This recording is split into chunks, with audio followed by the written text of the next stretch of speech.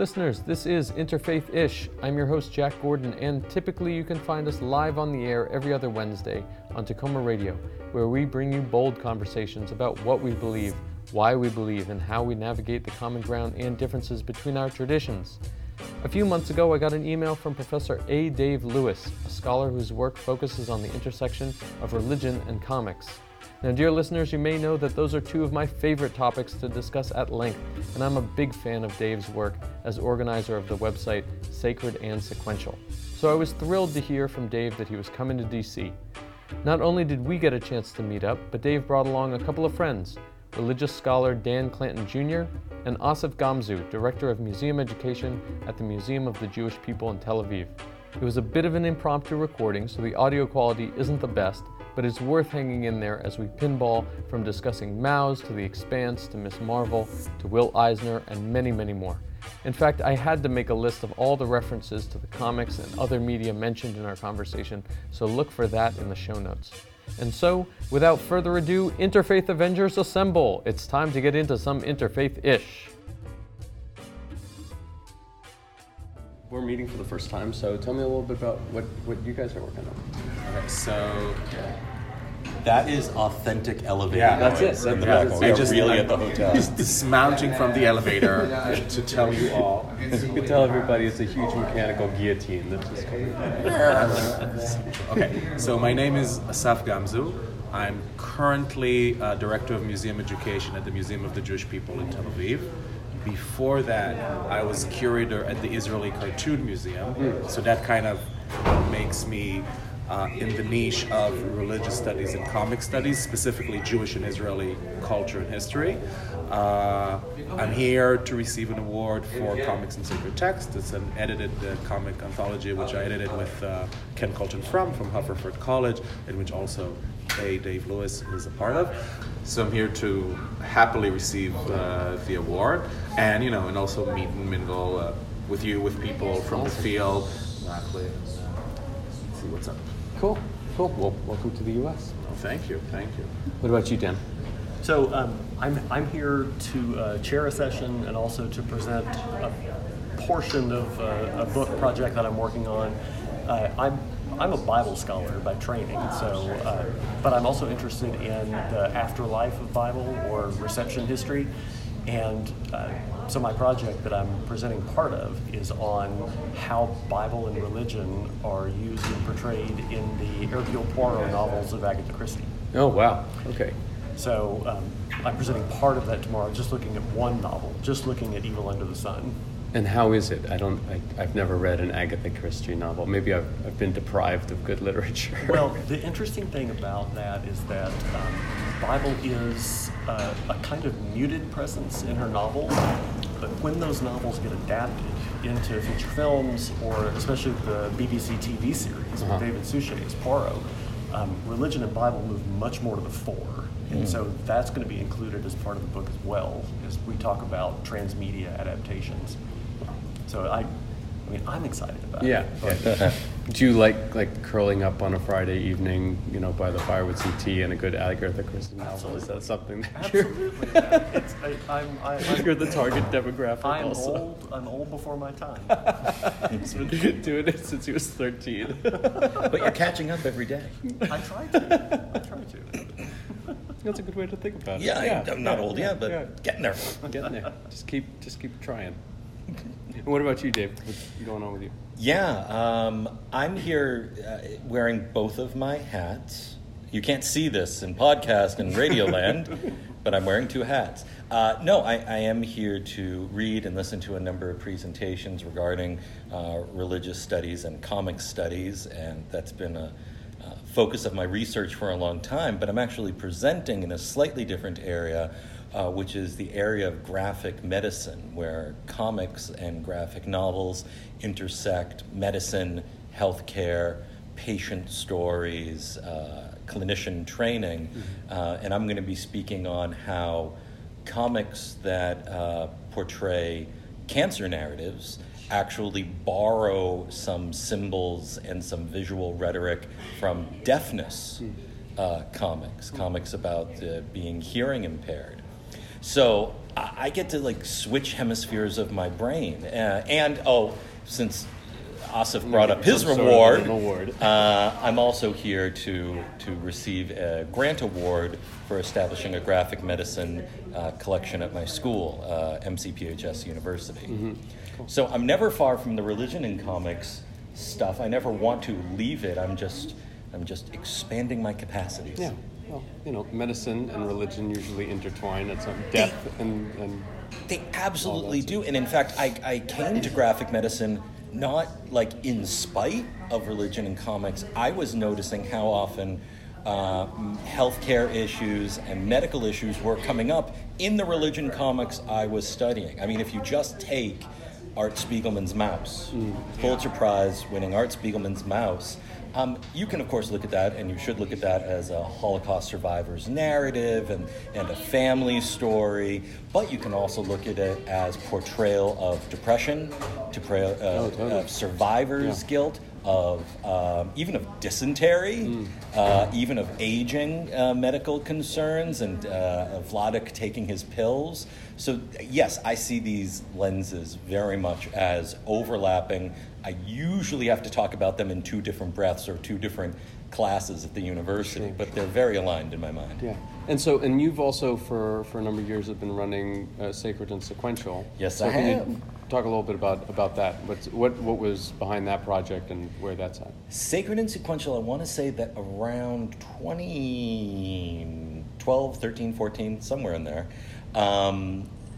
Sacred and Sequential came about as being at one of these conferences and really looking at how many scholars were quite interested in religion and comics, but we only ran into each other sporadically. We had no mechanism by which to either talk to each other as a group or present things as a group. So it remains still just a loosely knit organization. There's no membership fee. There's no gatekeeper by any means. We feature work either at our website or through the sporadic podcasts we put out there from all different viewpoints, so long as they are, one, serious, minded, academic, study-focused, and again, at the intersection of religion and comics, in addition to these guys and your own work,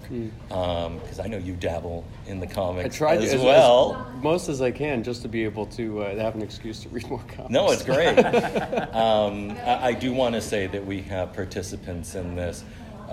Men, women, Jews, Gentile, Christians, Muslims, Buddhists, Americans, international community, nuns and atheists, Nones. I don't know if we have an actual sister nun. She'll get on there somewhere.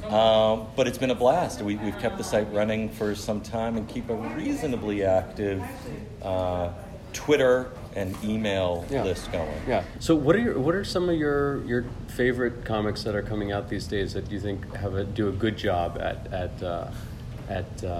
tackling issues of religion? I did a fist pump there that you can't see because I don't usually have an answer to this. I will attest to his fist pump on the podcast. But there's one that's coming at religion sideways that I love, and it's called Die. D-I-E. Okay. And it's I believe it's through Image Comics, but it's Die as in rolling dice.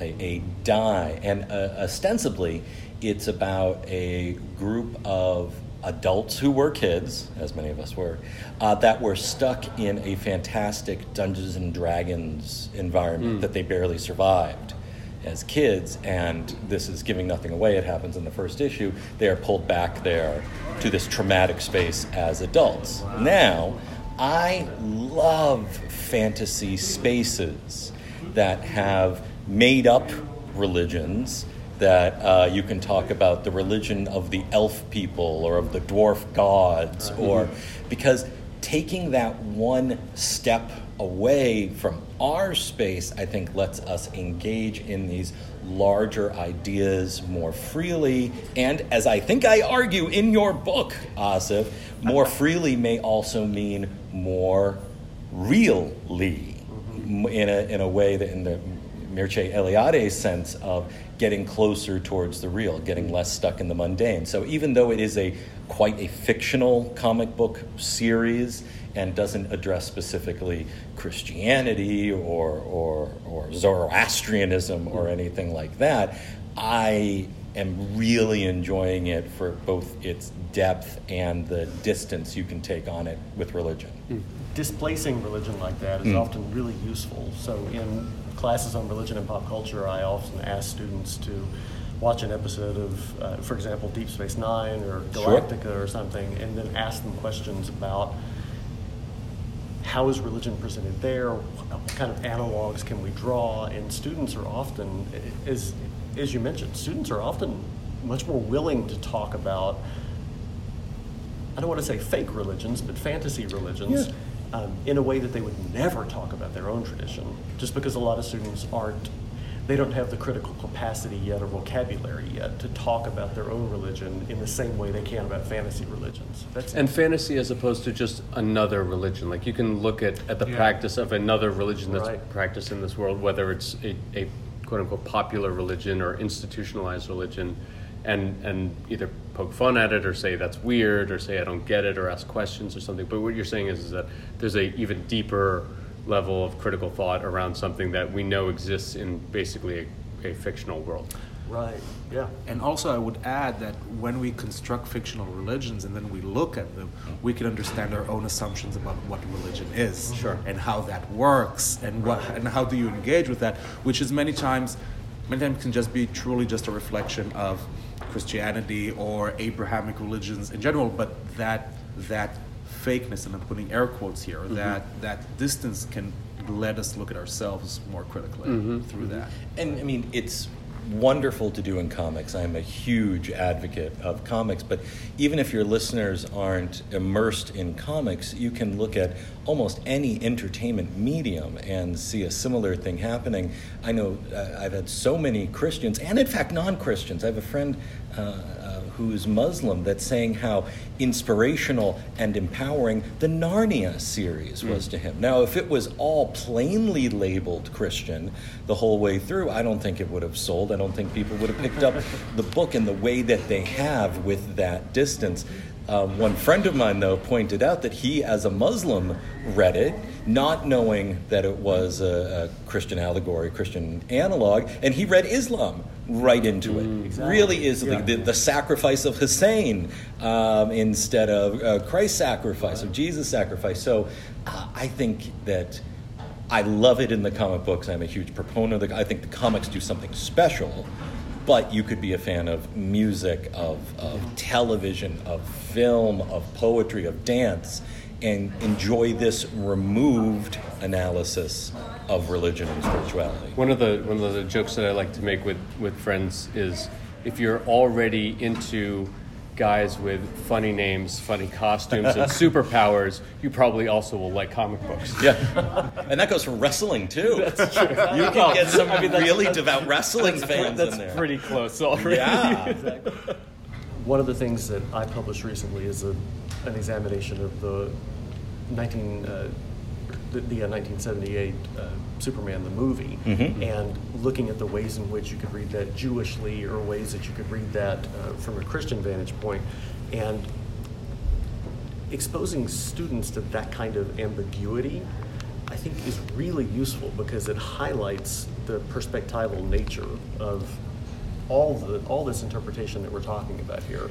And not just students. I mean, I know as instructors and academes we're thinking about the students, but I think it is beneficial to people of any age to enjoy this artwork or this entertainment and then enter it from any number of perspectives, just one that they haven't done necessarily before doing it. Yeah, I'll add to that I'm, as a museum educator and educator in my past, I'm kind of one leg in academia and one leg out. That really one of, I think, the most important things we can do is show just any person the role that religion and religious text still plays in our lives today, for better and for worse, but to make him look at it, him or her, of course, and then be able to engage with it critically and say, okay, if that is, then what do I do with it, right? And how do I engage with it, and how much do I want, instead of it just either being a binary of I'm either religious or I'm not, which is of course just not the way the world works. Yeah. Right. What about from the creator side? Do you feel like there are specific creators that you've met, cultivated, some sort of a nice back and forth with, and know that they have a pretty well-versed background in some of these textual issues or theology, what have you? Sure. We actually were just talking about how Dave and I met, and we met as a result of two biblically based graphic novels coming out at exactly the same time. So Steve Ross's book Marked and J.T. Waldman's adaptation of Esther.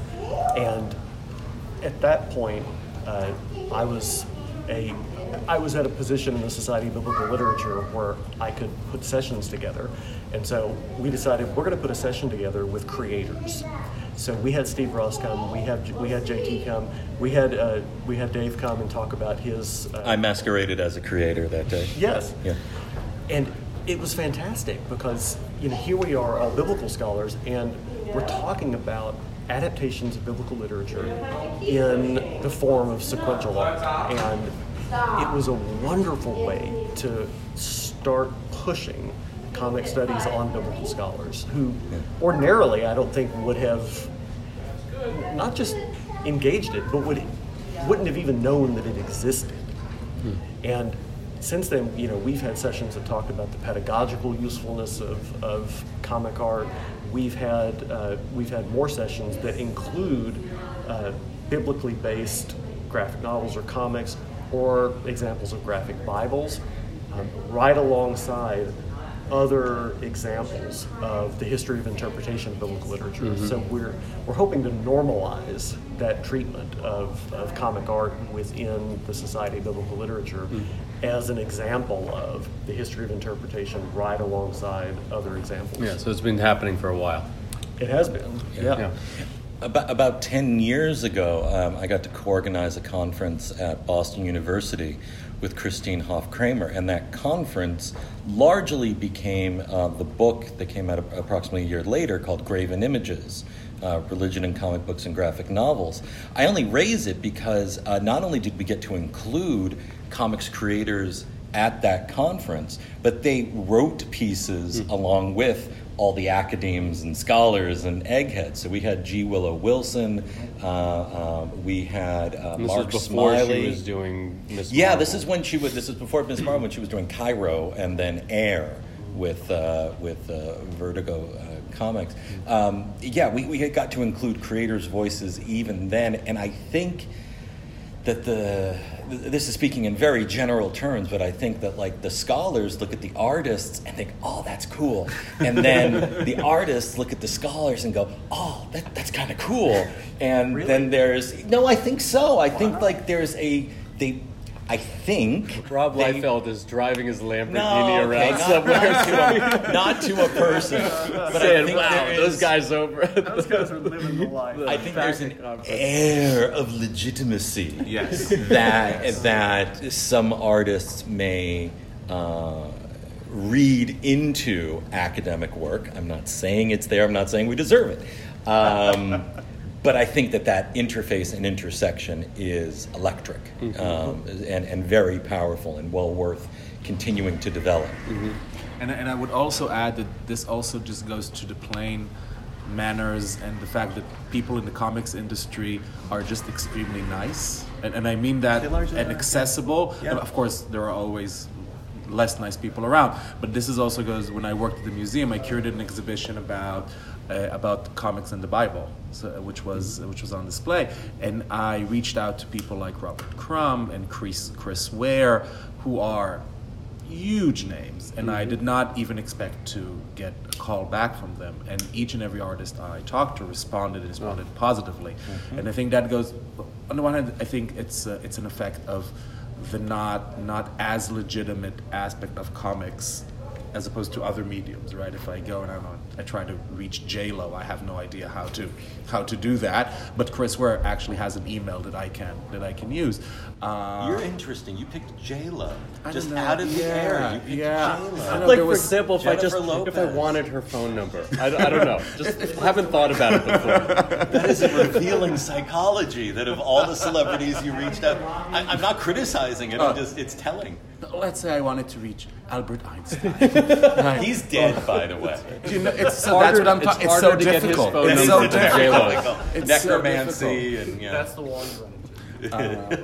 Or Barack Obama. Okay, I'm trying. I'm grasping at straws here. So let's say I try to reach Obama. Huge comic nerd. Huge. He might be. He was in comics. Actually, I I will not be surprised if he is. But no. bet Biden is. No, never mind. Go on. My point is that these creators are also as big as they are, and Robert Crumb and Chris Ware are just two names who are huge and influential and very talented and amazing artists. They are still accessible, and you can talk to them, and they will talk as an academic, as a museum, or even I suspect just as people. Yeah. They would try and talk to them. Yeah. Well, that's part of their work, right? Just like in a certain way, maybe at a different level than a pop star, you have to be around your fan base and going to it's true, but let's say, so not J-Lo, let's say Robert Downey Jr. or Benedict Cumberbatch. Like, I'm not sure, you know what I mean? Like, I think they still have, and this might change as comics get more legitimate and authoritative and acceptable, but they still have a level of access that I'm not sure that other people in other fields have. Yeah. Mm-hmm. From the creators that you've met, do you think that there's some common theme in terms of their background, that either religious trauma or positive experiences or whatever that maybe is tied to the types of stories they tell and the way that they depict religion? Yes, but it's a little more abstract than that. I think that if they are creators with an appreciation for and skill for narrative, for story, then they can't help but have come to engage and either embrace or reject, but reject knowledgeably, religious lore, religious text and narrative and stories. And the Bible looms particularly large, whether that's Old Testament Hebrew Bible Torah or New Testament, and then we can get into the Quran or we could get into the Ramayana. But I think these creators that we've come to appreciate and we've come to enjoy their storytelling ability, whether it's visual, verbal, or both, have religious content at least in their back pocket, at least in their toolbox. And in that, I think that's a widespread thing they generally share. And also many of them, if you ask them or read their biographies or sometimes in their afterwards or forwards, they will say, and this is something that I've also met many times as an educator, they have this sort of revelation moment of, oh, wait a minute, it's not that bad, or it is actually interesting, it is actually engaging. Whether they have religious trauma per se or just kind of an aversion,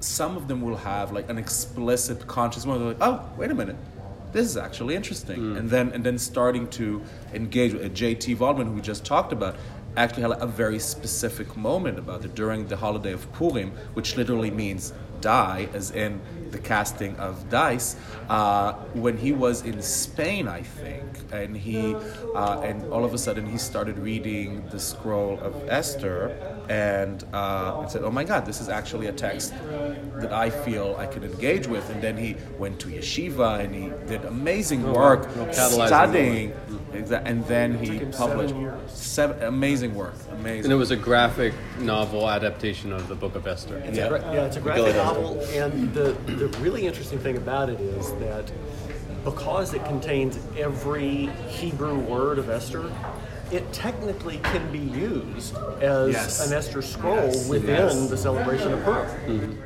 JT, we're talking about you. I want to add one thing in here, and I think that we might get the impression that religious trauma amongst comics creators is more prevalent because we have more works that talk about that. We have more works that have come into the mainstream that their anguish or their anxiety or their struggle had to be expressed. But there are also some incredibly faithful and devout comics creators that you might not realize are faithful and devout. I mean, J.M. DeMatteis is highly spiritual, and he wrote Kraven's Last Hunt for Spider-Man. Mike Allred, who does Silver Surfer and Ecstatics, also has adapted the Book of Mormon. Golden Plates. Golden Plates, exactly. So I can understand where the anguish with religion and comics creation comes from, but that's just the surface. I really feel that's the surface. Not that there's anything wrong with that. Those stories should be told also, but that's not where this discussion ends. Yes. So what about stories that you can point to that do a good job showing strong representation of religions that people wouldn't automatically look to, or characters that come from those backgrounds? I was going to bring up Infidel that recently came out, the horror comic by Pornsak Pietro and it's Jose Villarruba. Yeah. They do a very nice job of portraying layered Muslim characters. Are there, when we think of Catholic characters, you think of Daredevil right away, or Nightcrawler or somebody like that, right? Think of Jewish characters, obviously, in more recent interpretations of The Thing or Shadowcat or what have you. There's more, it's sort of an in vogue thing for there to be a bit more Muslim characters that are there and present, with Miss Marvel leading the way and probably a few others as well. I mean, it could be superhero comics, it could be fantasy, whatever the case is, but, Mormons or, like one of the jokes about, what is that show, Expanse, right? It's Mormons in space, yes, right? Like, where are the Hasidic Jews in space? Where are the Zoroastrians in space? That sort of thing. So I wonder if you guys who consume a lot of this work, if you've noted strong representations, even if it's not necessarily the feature character. Well, when you talk about The Expanse, I've actually used The Expanse in a small educational conference I did at the Museum of the Jewish People. We talked about Jewish futures. And I know also Columbia University, I think, does something of the sort just a few months ago. And I used from The Expanse, from the books, because they have a ketubah they talk about. And what I love about it is the offhandedness of how they put Jewish, not just Jewish, but to me that's what I pick up on. So there is a group of 8 people that have this ketubah that arranges their matrimony to each other. They're 8 different persons, right? Men and women who have this marriage and they use a ketubah. There's a spaceship called Neve Avivim, which means a new oasis in Hebrew, just to quickly translate. Or when the Martian pilot goes back home and he wonders whether he has time to go to the synagogue or not, right? And this is just like, and what I love about it, it just shows, yes, we'll still be, and The Expanse is wonderful in the fact that it shows that humans will still be humans wherever they are. We'll still be greedy, we'll still be mean, we'll still be like, we'll have hierarchies and we'll want money and want everything. And part of that is some of us will also still be religious. And some of us, but that religion also, he flies a spaceship all day. He doesn't pray the Shema, but when he comes home, he's like, should I go to the synagogue? He's like wondering. But that is part of religious life. Some of us are more devout, some of us are less, some of us are not. Right. It's hard to think that in a couple of 100 years that all of these things would suddenly somehow go away. These things that have existed. That was predicted in the 80s. We were at the end of religion in the 80s, and it was predicted quite wrong. So in really 1880s. I meant the 1980s. It's a different millennialist movement. You said The Expanse. I also thought about, when it was briefly on the air, Firefly. I loved the character of Book, who was their shepherd, who was this omni-religious character with an assassin's background or something. There was something beautiful about that I thought it was a really good portrayal. He wasn't just chaste and above it all, and he was in the dirt with all of them and had his own sins top of mind. So I liked that portrayal a lot. I miss that character. I am trying to create those characters in my comics work with Kismet, Man of Fate. I am trying to bring an array of Muslim characters that identify as Muslim, into an everyday space, right, into an adventure story, a quasi-superhero story. I'm hoping to be successful with that because I'd like to respond to exactly the question you're asking. But readers and critics will decide if that's actually done. Well, it's the idea of like even the nuance, right? If you're talking about creating a Jewish character or creating a Christian character, right? I suppose for some people it could be they wear a golden cross around their neck or something like that, and that's basically the extent of it. They're not really going to church, right? But what would it mean for a character actually to be specifically Lutheran, as opposed to Catholic, as opposed to Pentecostal, And those are things that I don't see that nuance represented, It's either there's a character that's just so over the top, scenery chewing, sort of hitting you over the head with the Bible, literally or figuratively, depending on how it's written. Or in the same case, like I was saying before about the Jewish characters, it doesn't go beyond, around the holiday issue of Fantastic Four. The Thing is wearing either the holiday or the Holocaust. That's the thing. That's right. Although, the interesting thing about it is that, rightly or wrongly, actually, in the early X-Men films, the portrayal of Magneto during the Holocaust was a very well thought out set of scenes that was jarringly different from the rest of the content of those movies, and I thought that they did a really great portrayal of somebody who is both a victim and then villain. Yeah, I agree, but I think I agree, and I think also Magneto is a very interesting character. It's a very interesting work on Magneto as a Holocaust survivor, both creatively and academically. But the problem is, as you said, so like The Thing does Hanukkah, and Magneto survived the Holocaust, but Jewish nuance and Christian nuance, and there's like much more than Hanukkah and the Holocaust. There has to be more to Jewish existence than that. Yeah, very good. Yeah, so you don't really find. You don't find Kitty going out with her friends and having to worry about kashrut. Yeah. What can I eat? And it is that nuance. So early in Kitty's textual existence in the comics, really the only signal you get is the little necklace, right? And if you contrast that with a character like Reverend William Stryker, who is clearly painted as far right-wing evangelical political preacher, out to commit genocide against all. What's the name of that series that he appears in? God Loves, Man Kills. There you go. Yep. I actually have a piece on that coming out. This is why it's on my. You don't say. It's why it's on my mind. But just the overkill with the characterization of Stryker and the nuance with Kitty. It's striking. And at the same time, though, we have to remember that.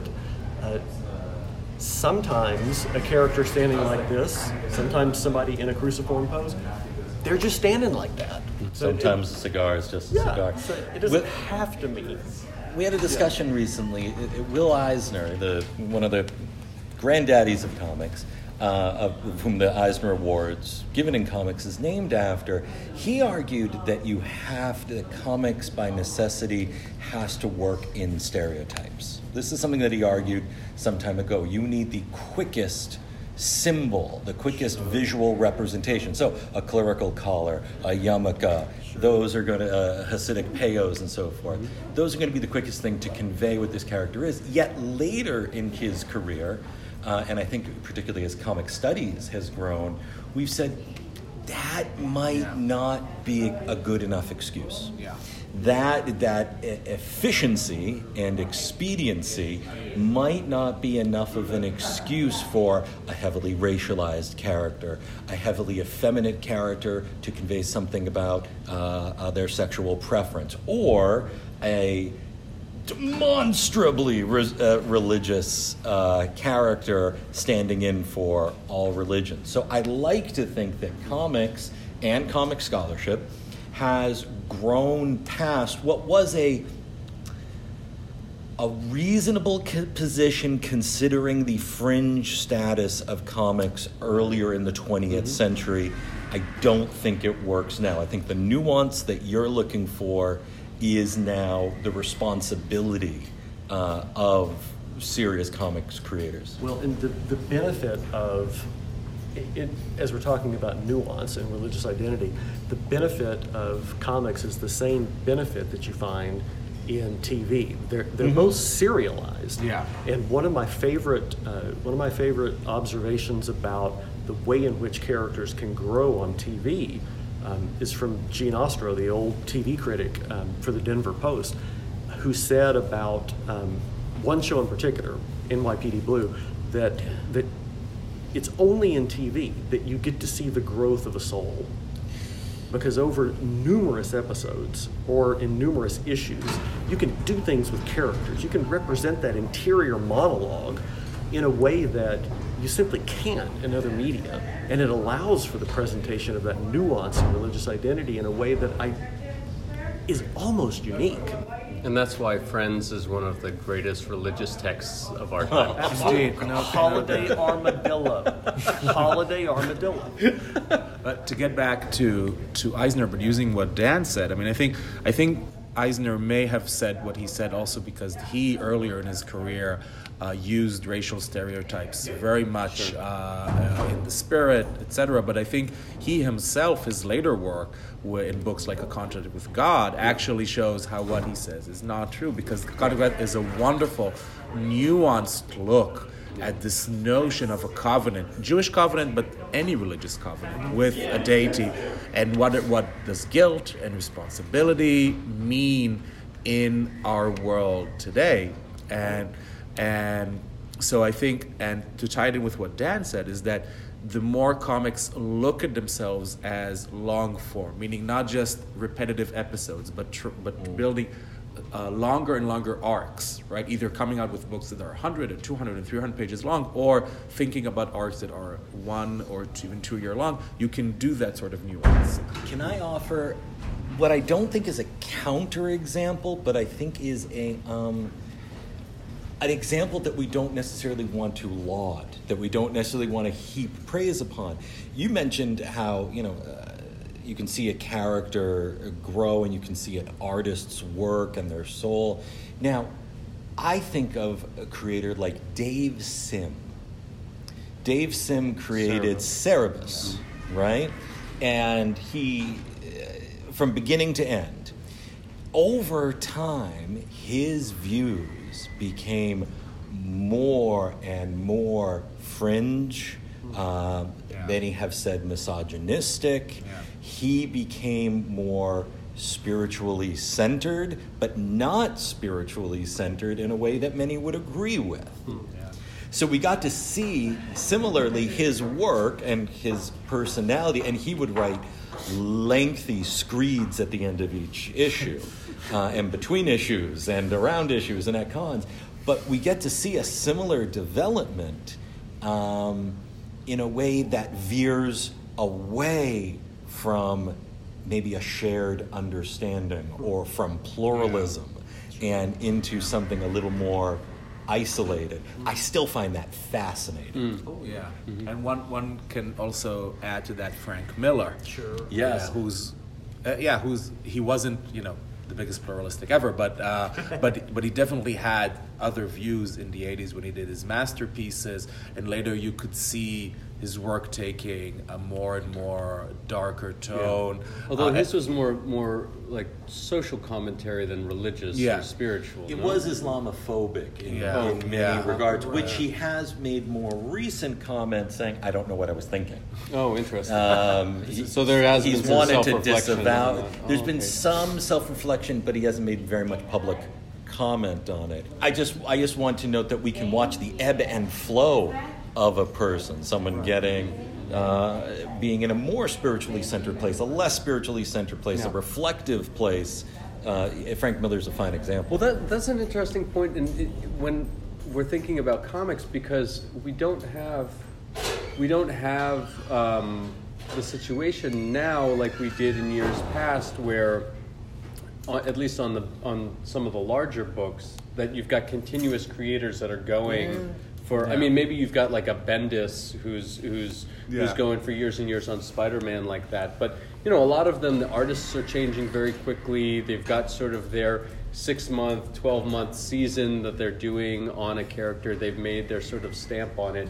So I wonder A if few you are could... under the radar, though. I'm sorry, I didn't mean to cut off your question. There are a few operating under the radar, quietly building lengthy runs, even if they're not trumpeted like that. I think of Jason Aaron on Thor. Now, I don't usually think of it as Jason Aaron's Thor because it's jumped different series and jumped. It's had But he's been the crossover. continuous writer on that. He's been largely the continuous writer on that. We had Since the God Bomb and all that. even before sort of that, thing? yeah. Okay. Right. I think want to say right after the whole Secret Wars reset, and maybe even predating that. Also, Dan Slott put his mark on Spider-Man for a lengthy period of time.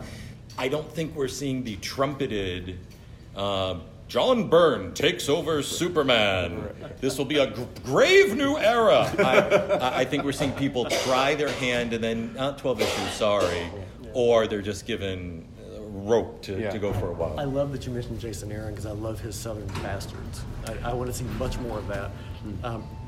But it's also, I think, partly due to pragmatic publishing concerns. Yeah, it really is. Well, it's a whole different world, right? Oh, yeah. So, And, I mean, and they now are you're gonna- thinking about the TV model They're as, thinking about- as the example for it. They're thinking about, I mean, grandiose. They're thinking about TV or film, but at a kind of micro level, they're thinking, okay, Marvel's only going to publish a graphic novel with 6 issues, so I've got to think about a 6-issue arc here that can hopefully get published there, that might get collected later on or turned in, but at the bottom level, it's you're right, it's those small arcs. When it comes to superhero publishing Right, in the exactly. U.S. specifically, the tail has long wagged the dog. Right now, it's Hollywood that calls, we're going to revive and resuscitate the Captain Marvel characters so that we can launch this huge movie. But before that, it was toy lines that they had to obey. And before that, it was the Hulk television show, or the Chris Reeves Superman movie, or the Michael Keaton Batman movie. So that shouldn't be terribly surprising if there's actually a corporate hand in here. What should be surprising is when amidst all that, the business of comics, we are still getting works with some spiritual message, with some religious portrayal, with diversity, with pluralism.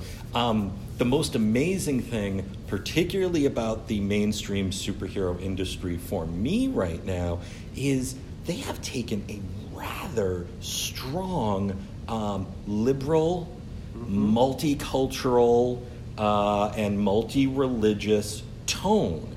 Now, I don't know if that's for show, right? That could just be Is that good. true for DC as well? To a degree, you don't have Superman. I haven't seen one comic of Superman going in and shaking Donald Trump's hand. Yeah. You know what I mean? I haven't seen one issue of Wonder Woman declaring that the Amazonian way is the only true way. Amazonians first. So we could definitely argue the particulars. Is this necessarily a progressive left? No, probably not. Is this? It's maybe even a centrist left, but still in the global and domestic U.S. environment, that's amazing. So as we wrap up, are there books that are coming out or other media that relate to comics that you're particularly excited about that again focus on some of these interplay between comics and religion? If I can plug something that will come out, I hope, in the next 2 years. If it comes in the next 2 years, I'm happy.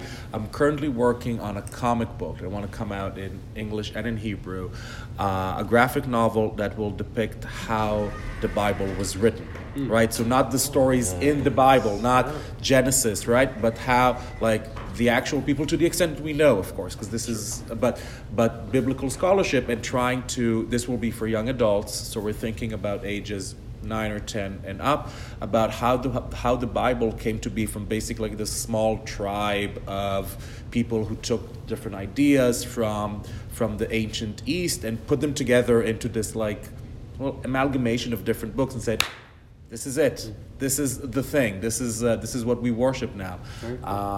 So that's what I'm working on. Well, that might be the first time that we ever get to see Ezra and Nehemiah in a comic.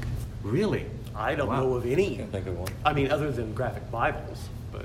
All right, that's a great point because they are. That's like the end scene right now. Ezra is the end scene. Yeah. Reading. Give away the ending.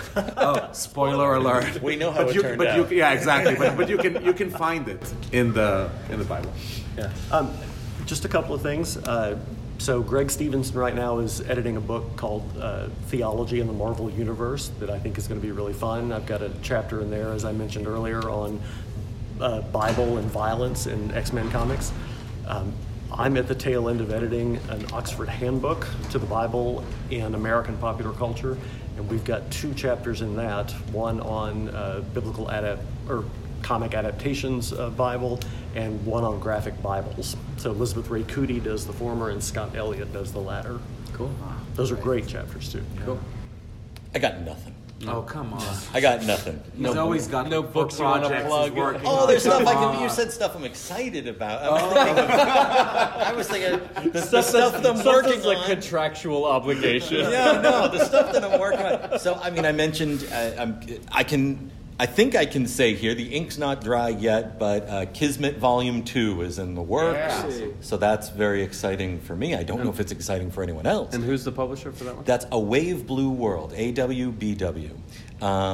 And I will say that there's, I think, a book coming out this year on Ms. Marvel that I got to contribute a chapter to, looking at Islamic eschatology, the end times issues with Ms. Marvel, because she actually faced, along with the rest of the Marvel superhero universe, the end of the universe.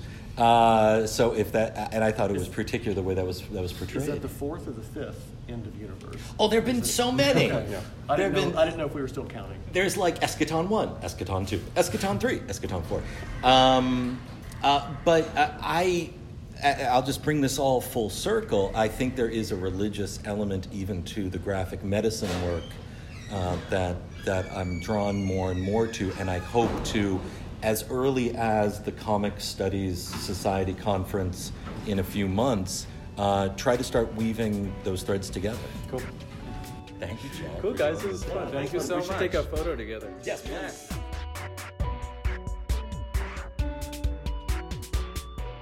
Dear listeners, that's a wrap on this week's Interfaith-ish. I want to thank my guests, the amazing A. Dave Lewis, the daring Dan Clanton Jr., and the astonishing Asaf Gamzu.